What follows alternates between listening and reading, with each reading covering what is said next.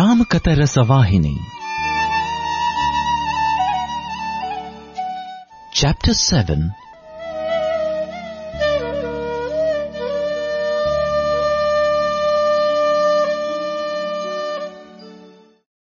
Vishwamitra spoke. Janaka, the mission on which these princes accompanied me from Ayodhya was over, when the yajna I had resolved upon was accomplished without the least desecration. Rama and Lakshmana pleaded for permission to return home. Meanwhile, I received your invitation regarding the rite that you decided upon. So I asked the boys to accompany me to Mithila. Rama pleaded that since his father had deputed him only for safeguarding the rite at my ashram, he was reluctant to proceed further and be away from his father longer than permitted. But I spoke to them of many divine weapons you have, objects that they are naturally eager to see and handle. I described the Shiva bow which you have here and which deserves to be seen by them. I told them the story of that bow. Then they agreed to accompany me here, longing to see it. They have no yearning to go around the city or visit interesting places. Bows, arrows, weapons that can guard the right and punish the wicked, these claim first consideration for their attention. Janaka felt he had no need to hear more. In that case, I will make arrangements to have the bow brought to the yajna hall soon, and instructed that the preceptor Sadananda be consulted about an auspicious hour for it to be brought here. Meanwhile, Rama asked Janaka, Maharaja, if you can tell us how that divine bow came into your possession, we can derive great joy. Janaka gave the details with evident joy. Darlings, 6 generations after Nimi, the great ancestor of my dynasty, King Devavrata ruled over this kingdom.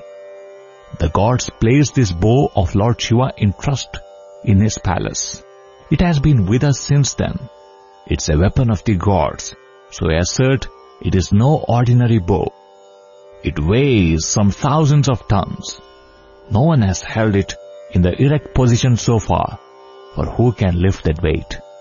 Many times in the past, I tried to discover who could bend the bow and use it or hold it for public gaze. I invited people to try, but I have yet to see one who could do it. Every king and prince who attempted the feat failed and returned humiliated. They couldn't bend the bow or even move it even so slightly. One day, when I was turning the sword on the grounds where I had resolved to perform the yajna, a vessel was revealed in the furrow. When I removed and examined it, I found in it a charming female child. Since the child came to us from the furrow, we named her Sita. We brought her up as our own child. One day, when she was playing with her companions, her toy rolled underneath the long box within which the bow was kept. The more they tried to remove the ball with the help of various contrivances, the farther it rolled under the box. Sita laughed at the discomfiture of her companions and the palace guards. She pushed aside the box with her tender hand and recovered her toy, to everyone's astonishment.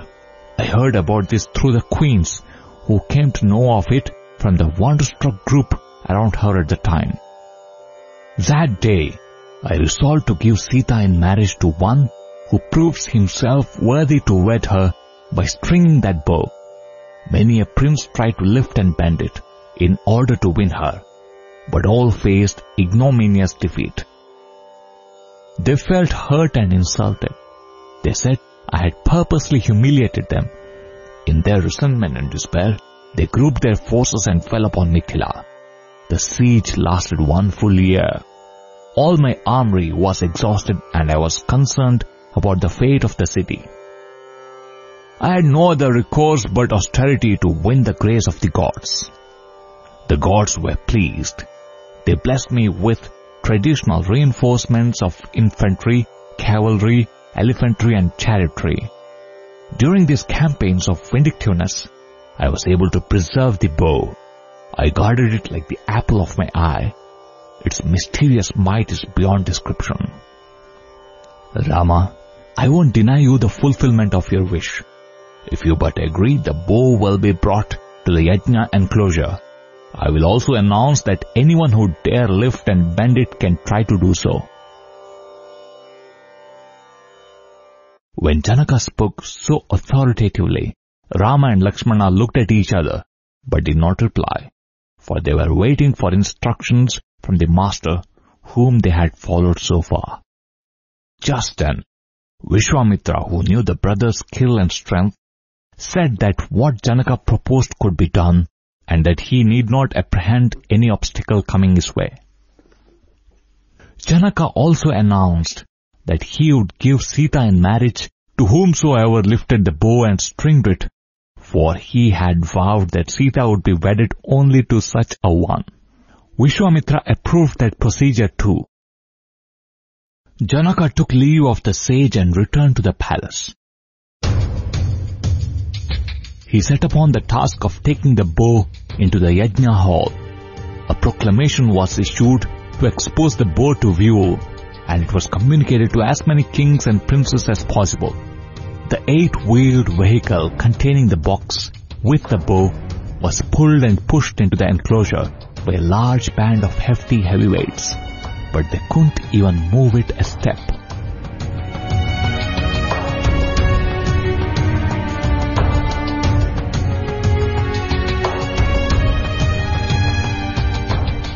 More men of gigantic mould had to be called in to lend a hand, dragging the heavy chains attached to the vehicle and pushing it from behind.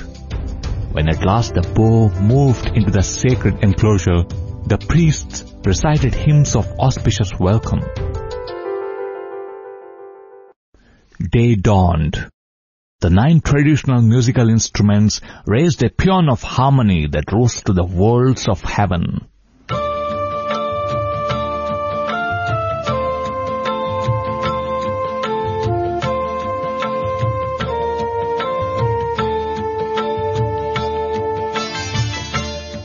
The auspiciousness of the day was declared through song and ritual.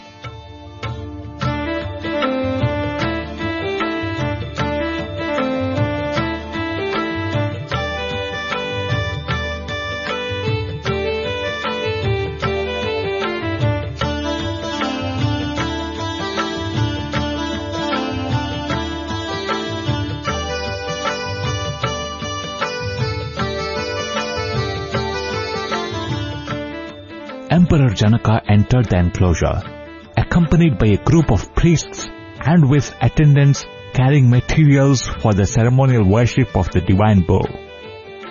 Long before that moment, the enclosure was filled with kings, princes, ministers, courtiers, sages and Vedic scholars.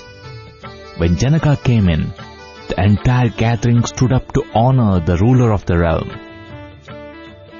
Vedic pundits declaimed aloud hymns invoking the gods to shower grace. Their voices rose up to heaven in exclamatory unison. Others recited passages from the Vedas. Om yopam pushpam veda pushpavan prajavan pashuman bhavati chandrama va apam pushpam. All were so filled with expectancy that they looked on in wonder without even a wink. Janaka walked in reverence around the vehicle with the bow and offered floral homage to it while chants were recited to propitiate it. He bowed before the divine bow and spoke to the distinguished assembly. Prostrations to the sages. I welcome all who have come to this assembly. For many years, my forefathers as well as many other monarchs have been, as you all know, worshipping this divine bow. Besides, it is already well known that no one, be he god or demon, Yaksha, Rakshasa, Garuda, Gandharva or Kinnara, has so far been able to lift the bow, hold it and string it. All who attempted have turned back humiliated. In spite of this day, I have again resolved to bring the bow into the sacred enclosure. Whoever among you lifts this bow, or lifting, strings it, or stringing it, fixes an arrow onto it, or even who can hold the weight of the bow in his hands, can come forward and take this chance. The bow is before you. Janaka bowed before the gathering with his palms folded and sat on the lion throne. Vishwamitra cast a glance with a smile at Rama. Rama quickly approached the vehicle and lifted up the iron cover with his left arm. With his right hand, he raised the bow from its box with no concern or exertion. Holding the bow erect, he looked around while amazement was on every face.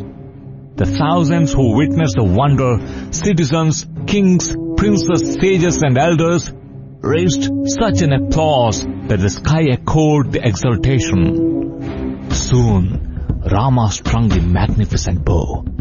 With delightful ease, he fixed an arrow. He drew the string back up to the ear in order to release it, but the bow snapped.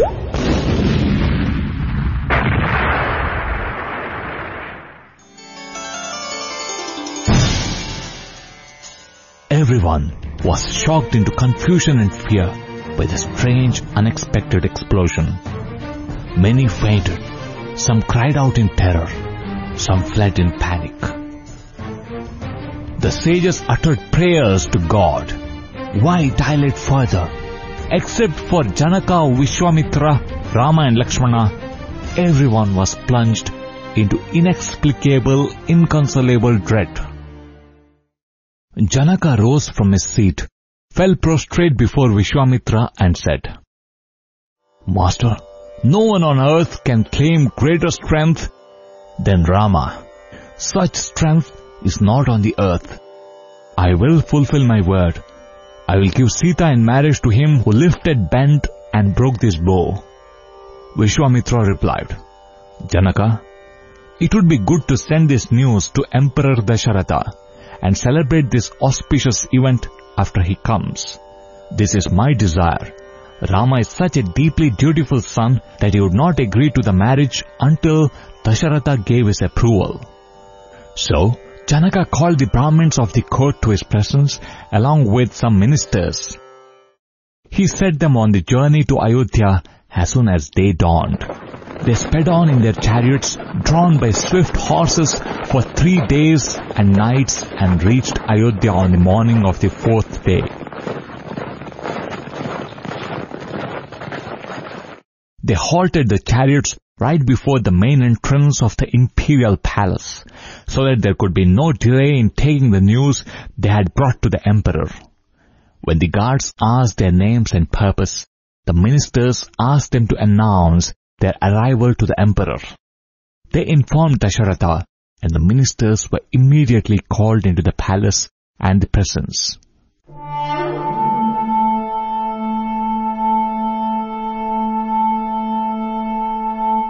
In spite of old age, Dasharatha was a divinely splendorous figure when the Brahmins and ministers of Mithila saw him on his throne.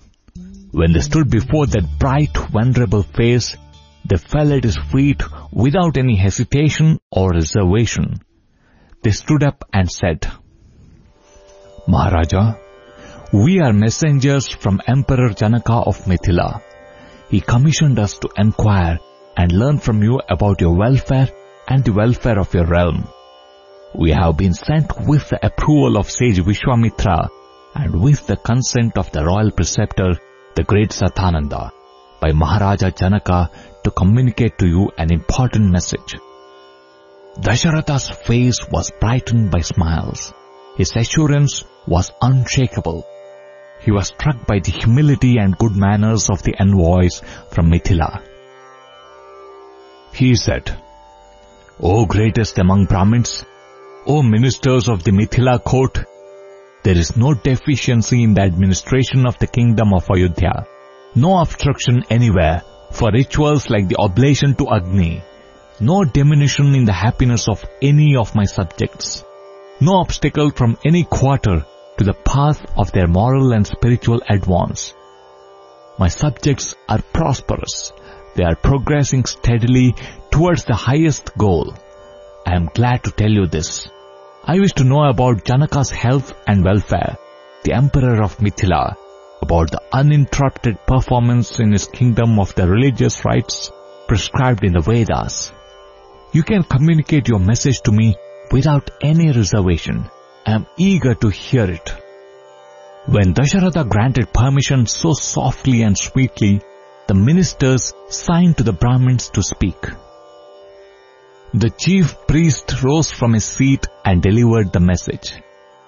Great sovereign ruler, our Maharaja Janaka has vowed that his daughter, the goddess Sita, would be given in marriage only to heroic might. No doubt you are aware of this, and you might also know that many princes have tried to prove their prowess and were humiliated.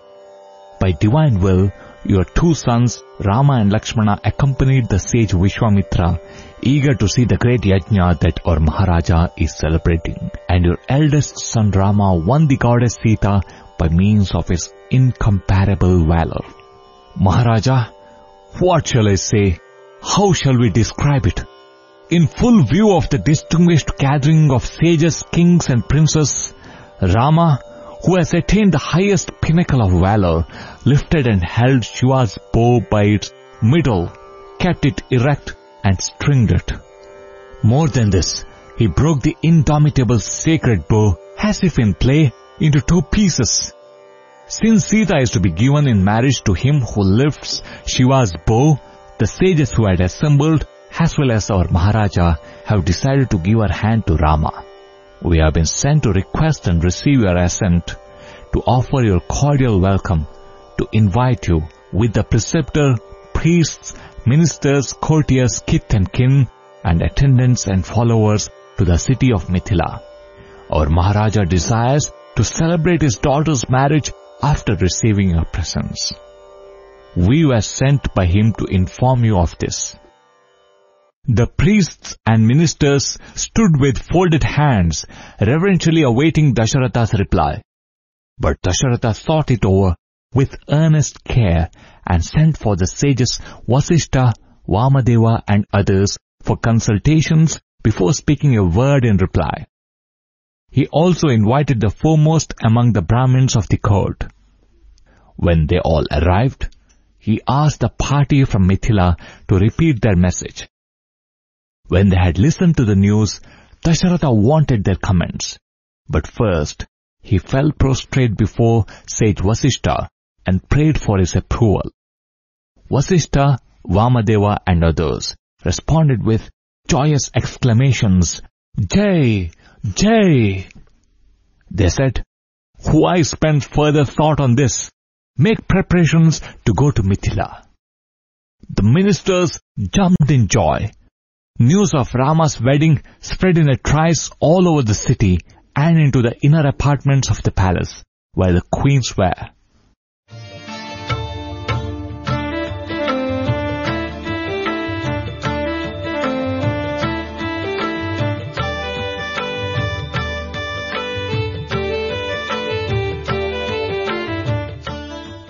The citizens raised exclamations of "Jai! Jai!" in their exultation. Attendants and servants quickly made preparations for the journey. Jewels, silk brocades and other gifts were packed in large quantities and varieties. Countless chariots were loaded with them. The emperor and the imperial escort, royal preceptor Vasishtha, the chief priests and other Brahmins and Pandits ascended their chariot and took their seats. It was as if Ayodhya itself was moving to Mithila to witness the marriage. For all who longed to join, Dasharatha made suitable arrangements. No one eager to go was left behind. Even the horses seemed to share the joy that filled the hearts of the inmates of the chariots, for they trotted fast without slackening speed or showing signs of exhaustion. 2 nights and 2 days they spent on the road, and the 3rd night they reached Mithila.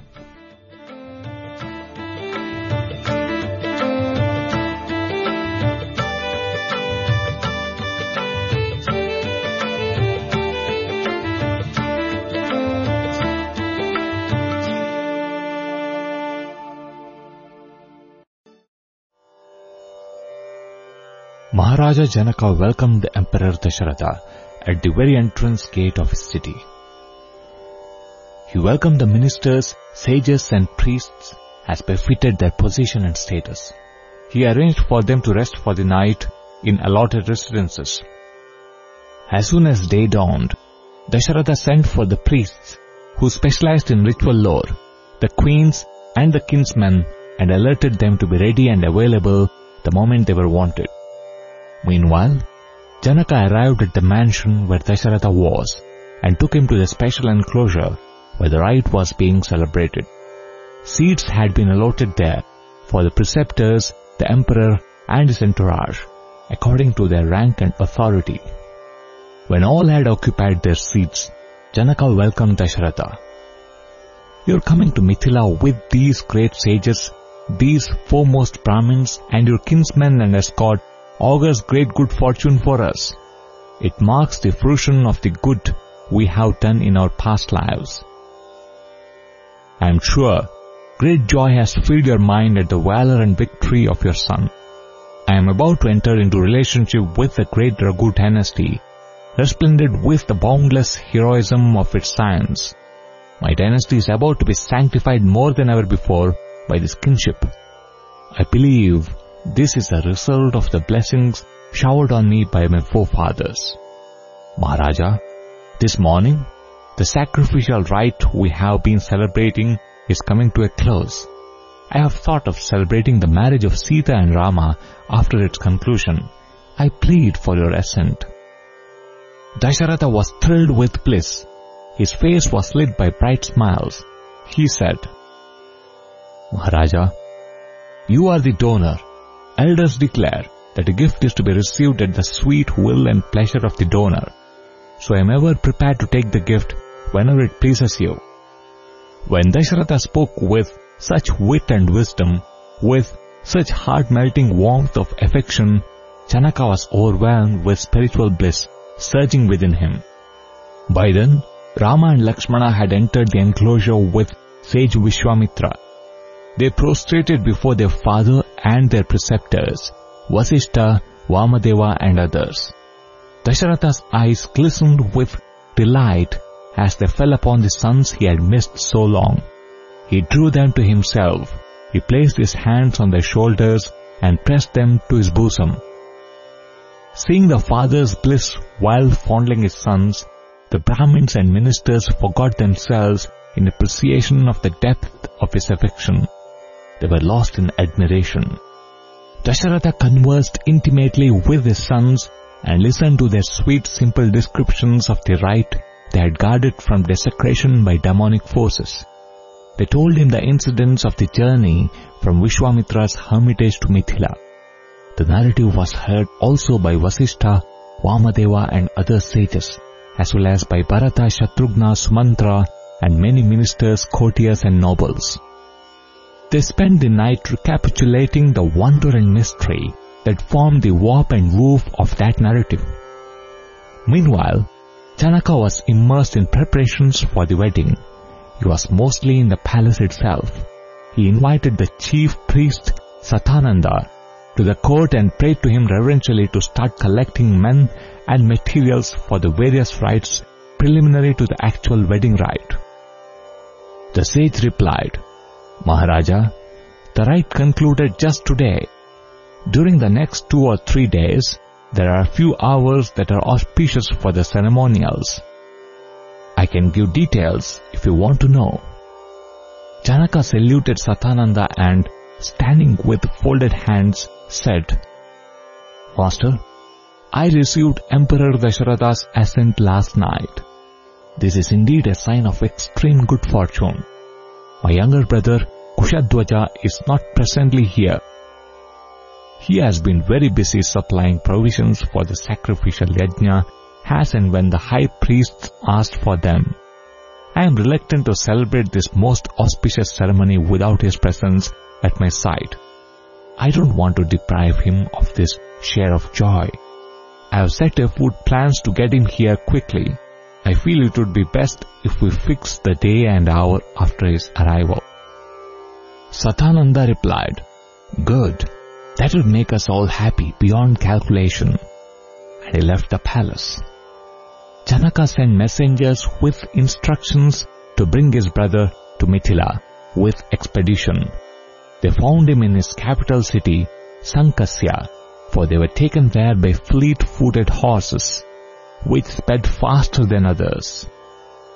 They reported to him the developments at Mithila. Kushadwaja was overcome with the flood of spiritual bliss that surged through him. He collected his kith and kin as well as his entourage in great haste. He had chariots loaded with gifts and presents, offerings and precious materials. He started off that very night and quickly reached Mithila. Janaka hastened to meet him, for he was counting the minutes that were hurrying by. He clasped his brother in fond embrace and was filled with inexpressible delight. Kushadwaja fell at his elder brother's feet and prostrated before Sathananda. Then all three sat on raised seats and deliberated on the course of action. After deciding on what had to be done, they sent for the highly respected elder statesman Sudama and told him, "Minister of State, please go to Dasharatha and pray to him to come here, to this palace, with ministers, priests, courtiers, kinsmen, and others he would like to bring with him. Bring him with due honors." Sudama took with him a group of courtiers, scholars, and royal priests.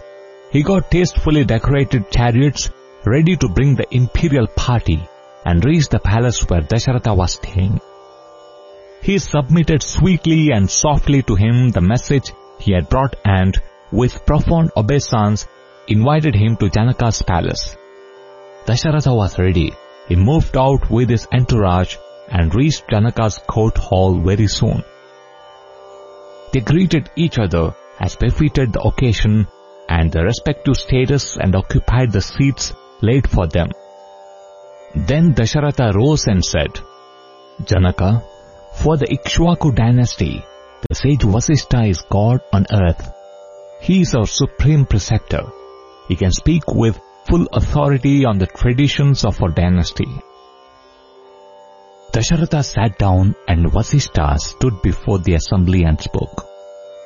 "Listen, all those who have assembled. Brahma, the unmanifested supreme, the eternal, the pure, created Marichi through the exercise of will.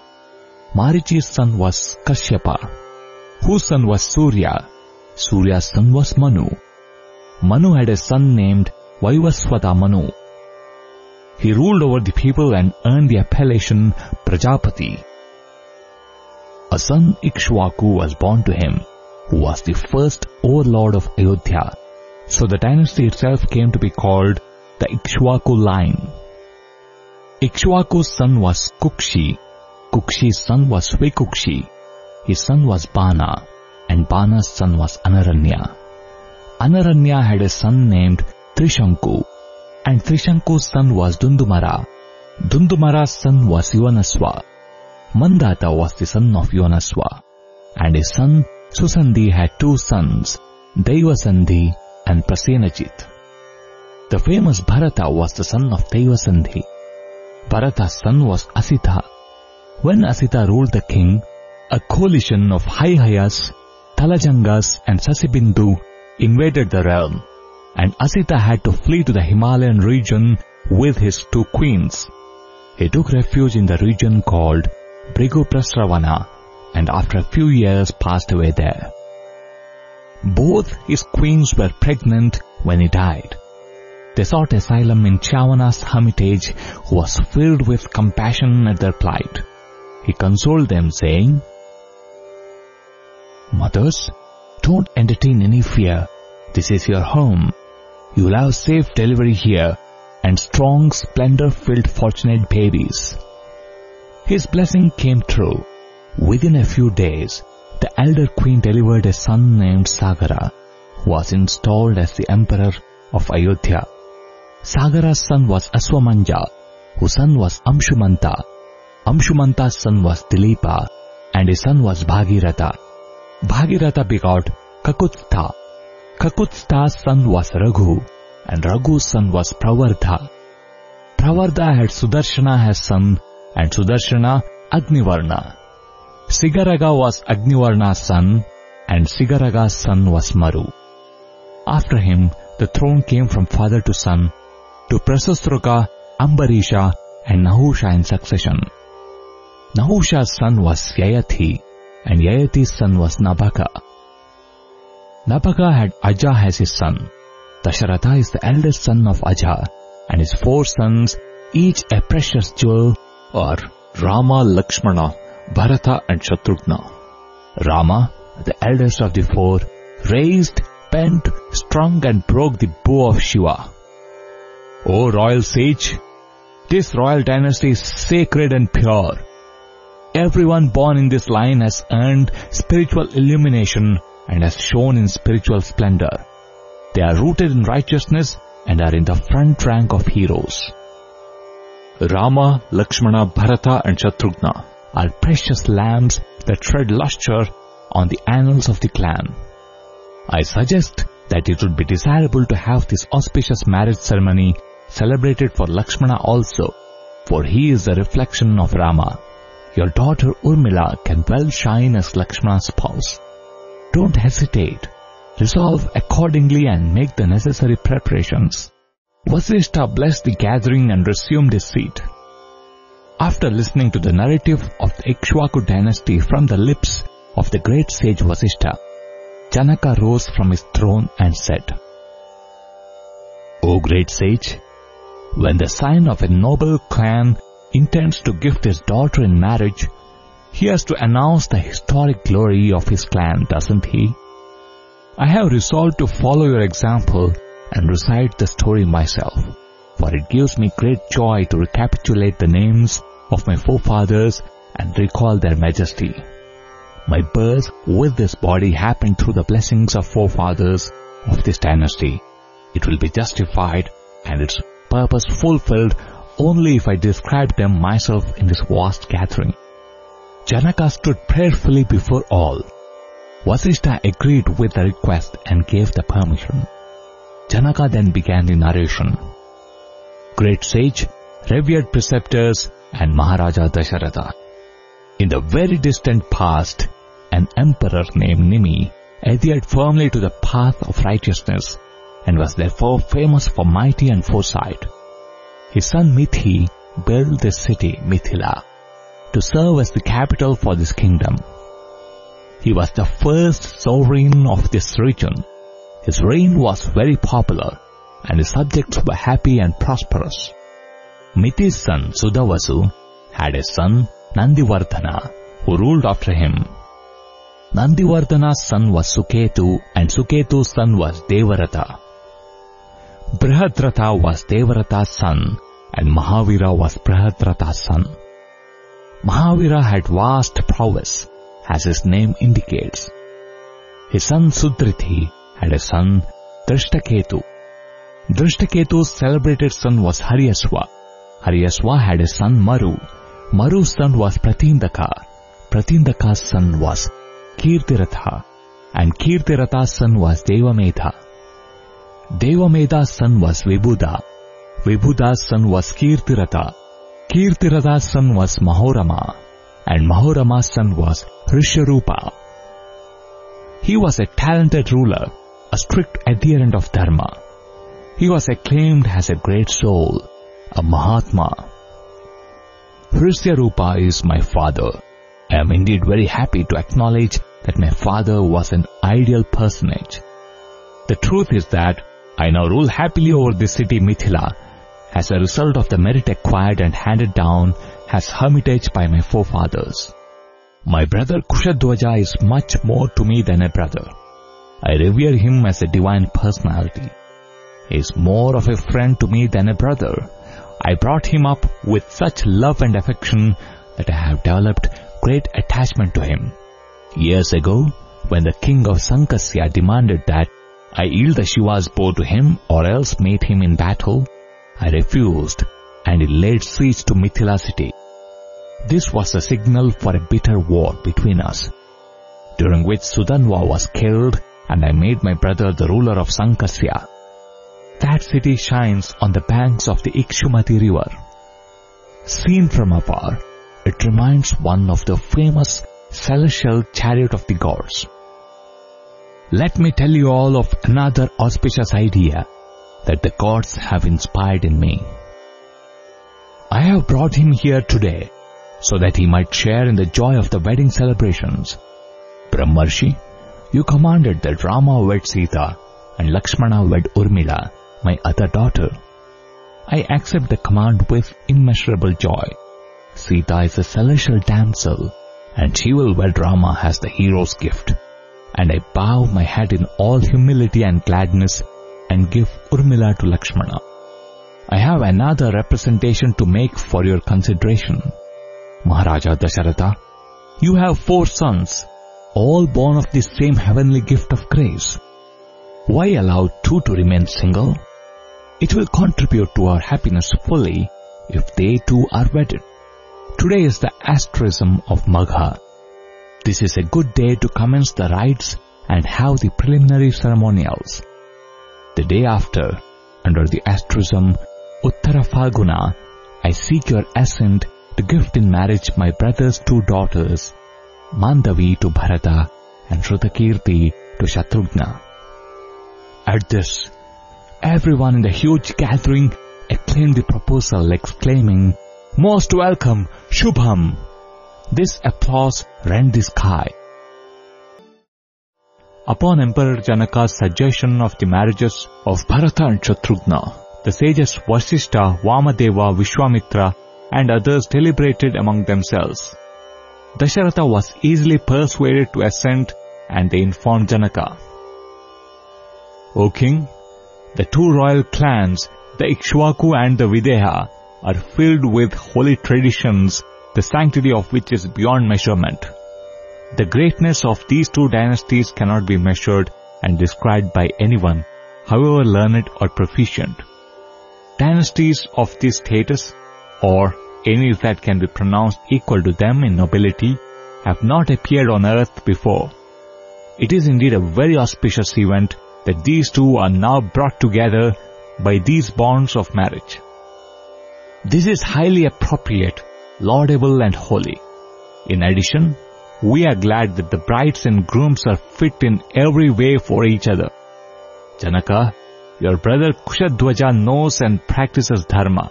It is really good that he too should become related to Dasharatha through the marital bond of his daughters. It is a source of immense joy. Hence, we are ready to bless the marriages of his daughters, Mandavi and Shrutakirti, with Bharata and Shatrughna. Our wish is that these royal dynasties be bound close by these marriages. Janaka and Kushadwaja fell prostrate before the sages, overcome with delight at their wish being fulfilled. This is no ordinary event. How fortunate we are to have been blessed with this consummation. How lucky that the sages agreed to this proposal and eased the path. Sages never encourage inauspicious happenings. We will reverentially obey all your commands, they said. Vasishtha then said, why should we postpone these 2 weddings to the day after or some later day? Tomorrow is auspicious for all. It will be very good if all 4 weddings are celebrated on the same day. Janaka replied, I am blessed indeed. Worthy preceptor, Emperor Dasharatha has long been your disciple, executing whatever you commanded. From this day, we brothers are also your disciples. All our burdens are on your shoulders. Direct us how to proceed and how to act. We will follow unquestioningly. They stood, awaiting his reply with hands folded in utter humility and reverence. Dasharatha rose and said, the virtues I find in you 2 cannot be described in words. You have made excellent arrangements for the stay and reception of such a magnificent array of Maharajas and great sages, as well as the vast mass of people who have thronged this city. I will go back to my residence now and carry on the rites of prosperity and completion of studenthood with full concordance with Vedic prescription. The brothers honored him duly as he emerged from the hall and took leave of him at the main entrance as befitted his status. They then went to their own palaces to fulfill their assignments. Dasharatha performed the prosperity rite. Very early in the day, he made all 4 sons perform the completion of studenthood rite. He fixed golden ornaments on the horns of cows selected to be given away to pious Brahmins, along with costly vessels for milking them. It was a feast for the eye. The scene of the boys giving the cows away, the citizens of Mithila felt as if the deities of the 4 quarters were before them, with Brahma in their midst. The 4 sons around Dasharatha appeared thus to them. While this gift was going on, Yudhajit, the prince of Kaikeya, the brother of Queen Kaikeyi, his father yearned to have his grandson Bharata with him for some time, so he had hurried to Ayodhya, but he learned there that the royal family had left for Mithila for Rama's marriage. His father, he said, had no knowledge of Rama's wedding. He also had no idea that it was happening. He had come to Mithila to witness the marriage and to communicate the grandfather's desire to have the grandson with him for some time. Dasharatha was glad he could come. That night, Dasharatha spoke endearingly to his sons and others on a variety of pleasant topics. No one in the camp slept. Everyone was impatiently awaiting the dawn of the happy day, when each one could witness the wedding ceremony of their dear princess. Each was overwhelmed with joy, as if his own son was the bridegroom or his own child the bride. Their spiritual bliss can be compared only to the bliss of realizing Brahman. That was the measure of their love towards Rama and his brothers. Early in the morning, Janaka proceeded to the special dais on which the rituals of the wedding were to be gone through, accompanied by a highly spiritual splendor-showering group of sages. He completed the preliminary rites and was awaiting the arrival of the bridegrooms and their parents and kinsmen. Rama, Lakshmana, Bharata and Shatrughna had their ceremonial baths. They wore yellow silken dresses and had silk cloth wound around their heads. They were bedecked with many ornaments studded with diamonds and sapphires, and gave the impression that they were alluring, heart-captivating gods come down from heaven.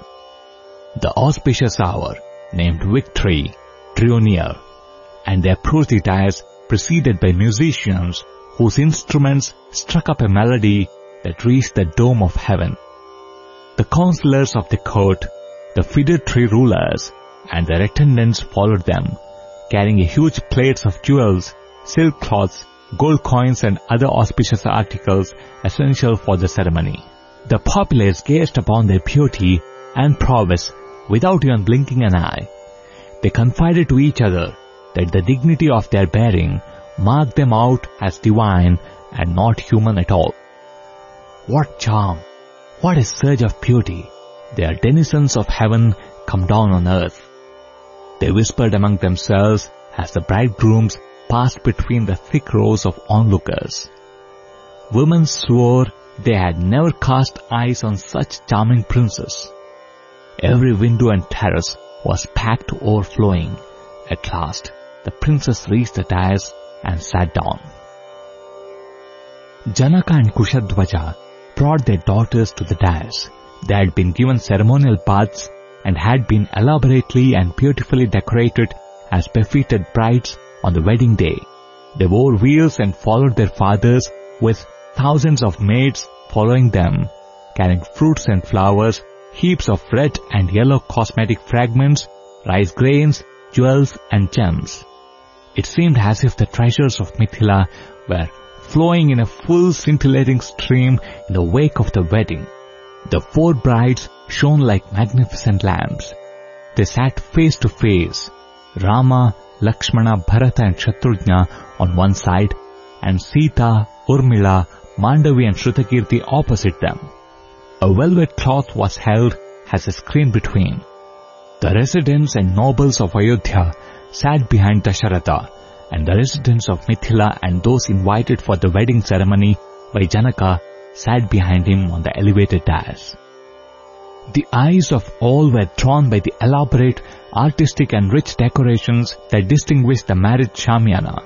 It was all gold, silver, and flower and silk and velvet, festoons and flags, candelabras and columns, arches and finials. One could not take an eye off any of these once it drew one's attention. The vast area was filled to overflowing with kinsmen and well-wishers. It looked as if Mithila itself was experiencing the thrill of the wedding and enjoying the celebrations as if they were her own. Soon, Dasharatha rose and politely reminded the preceptor Vasishtha, "Why should we delay?" Hearing this, Janaka stood before Vasishtha with folded arms, praying for him to officiate at the ceremony. Vasishtha agreed, and with Vishwamitra and Satananda accompanying him, he lit the sacrificial fire in the center of the dais, while Vedic scholars and experts in Vedic recitation raised their voices and repeated hymns appropriate for the auspicious ceremony. They arranged around the altar of fire golden plates decorated with flowers and sandal paste, and full of tender sprouts of 9 species of grains. There were also incense burners, sacred spoons for offering oblations in the holy flames, golden water pots, cups, and other such articles essential for the rite. They spread the holy kusa grass thick on the floor, so that it lay as level and as smooth as laid down in the texts. Then they began to pour oblations into the fire while reciting the hymns that assure happiness and prosperity to the brides and bridegrooms. Every rite was gone through with meticulous accuracy and correctitude. The initiatory threads were tied on the wrists of the princes and princesses. The next rite was the rite of gifting the brides.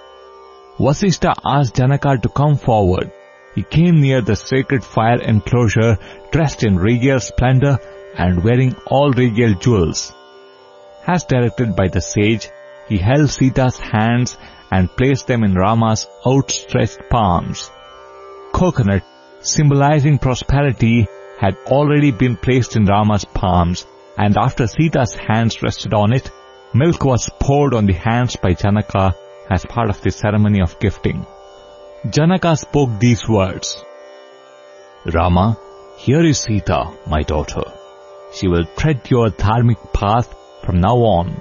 Accept her. She brings prosperity, peace, and joy. Hold her hand with yours. She is highly virtuous and true. From this moment, she will follow you like your shadow forever." With these words, he poured water on Rama's hands to set the seal on the gift.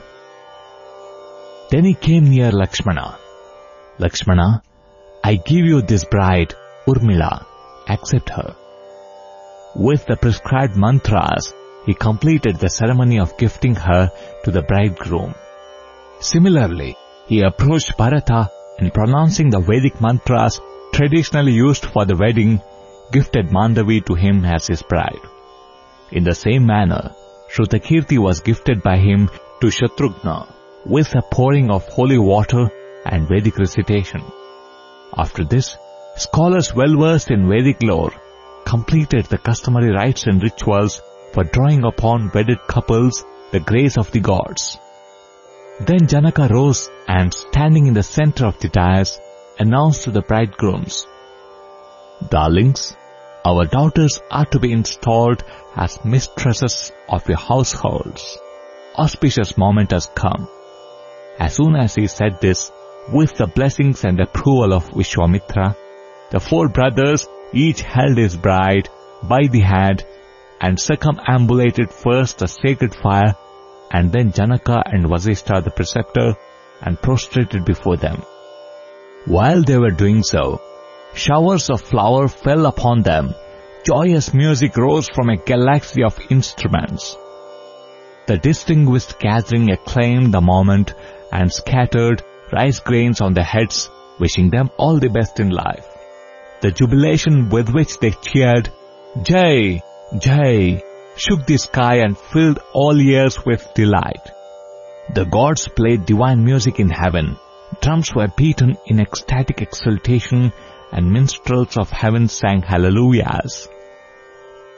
On the dais, court musicians sang the traditional wedding songs describing the splendor of the marriage ceremony, extolling it as on a par with the marriage of Lord Shiva and Gauri.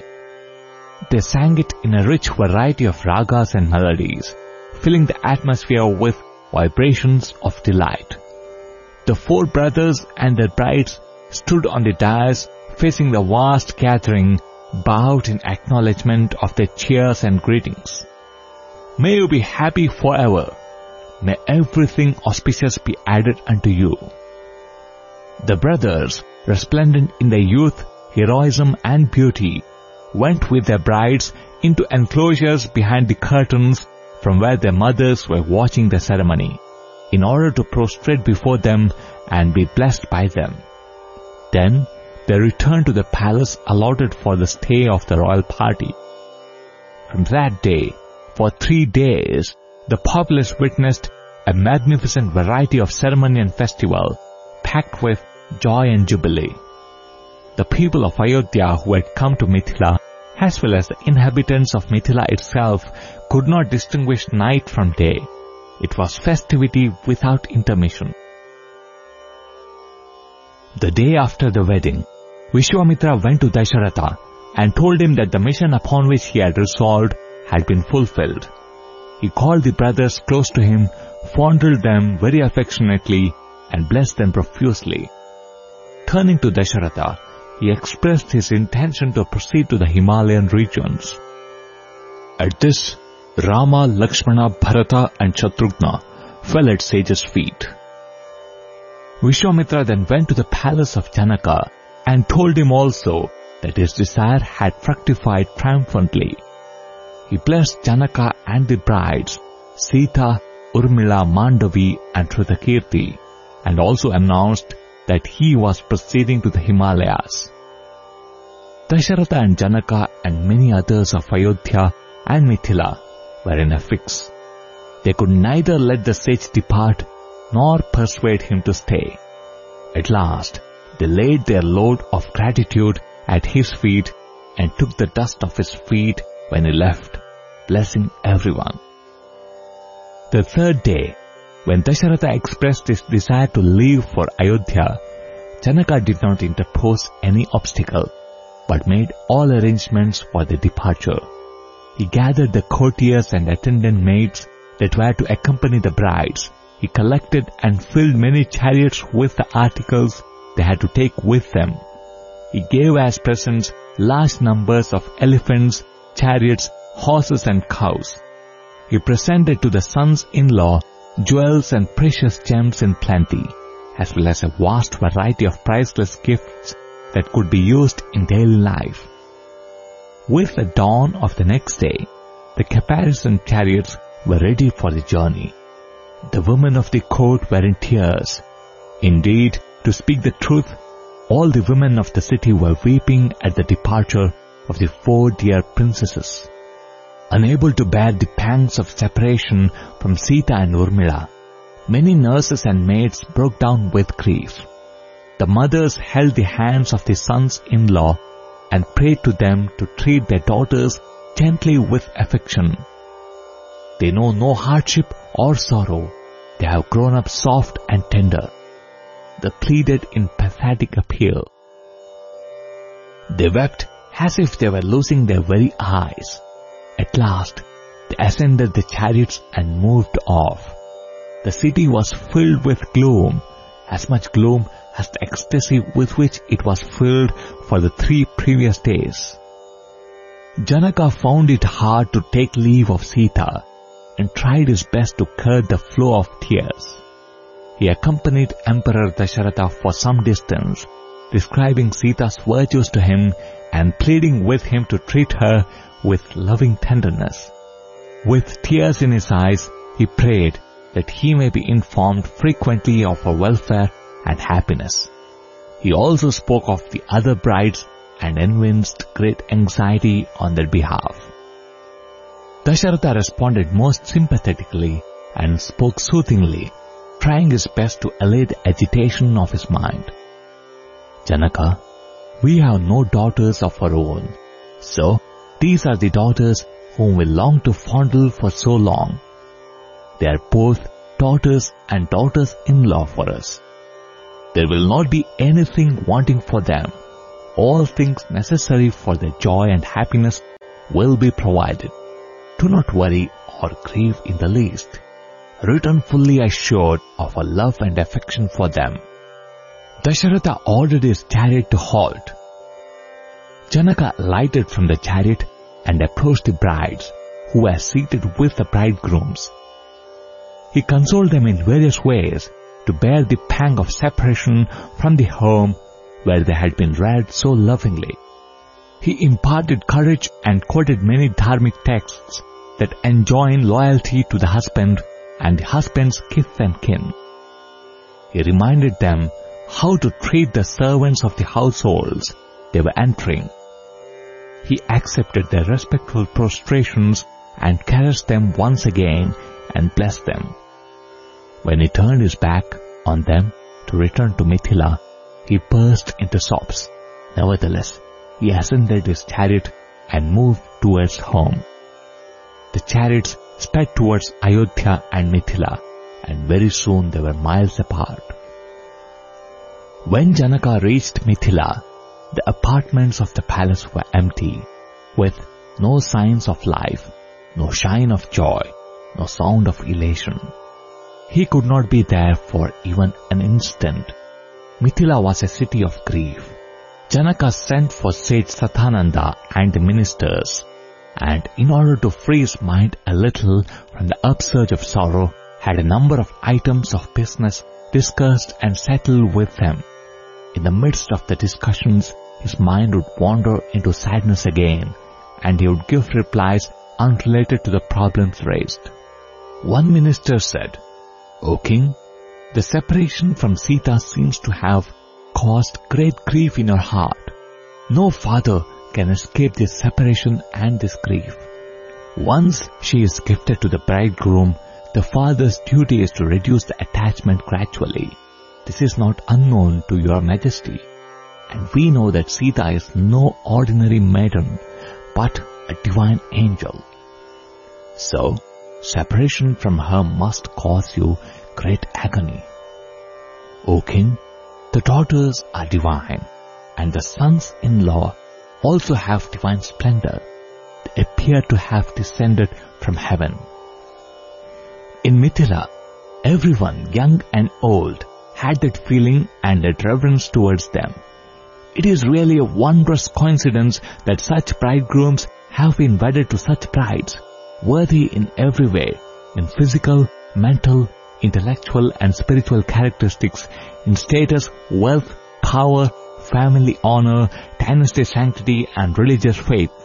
This cannot happen to all. Therefore, the daughters will have happiness without the least diminution. Their lives will be filled with greater and greater joy as the years roll by." The ministers recalled the grandeur of the marriage celebrations and calmed the agitated mind of Janaka. They engaged themselves in consoling him and restoring his equanimity and mental peace. End of Chapter 7. Sai Ram.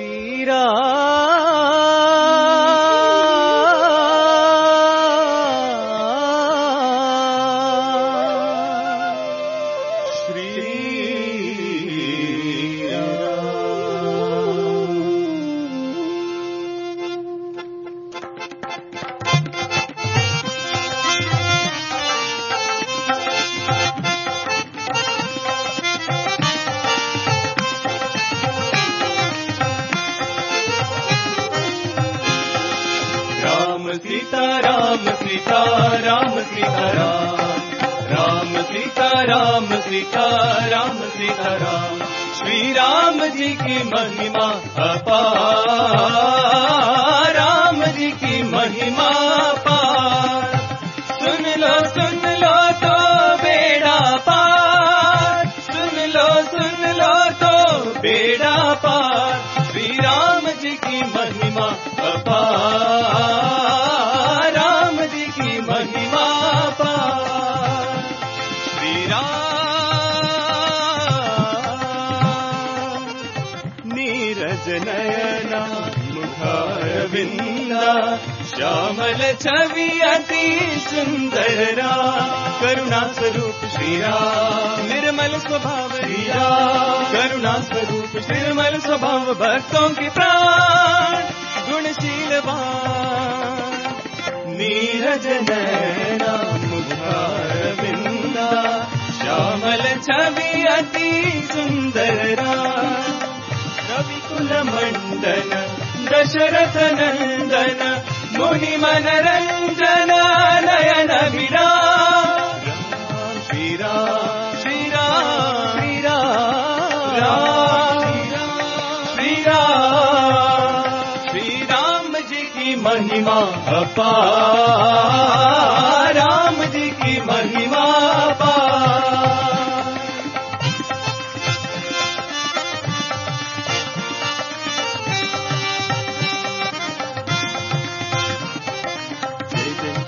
जय जय श्री राम, जय जय श्री राम, जय जय श्री राम, जिनकी कृपा ने आकर बितारे, एक ही बाण ने दुष्ट संहारे।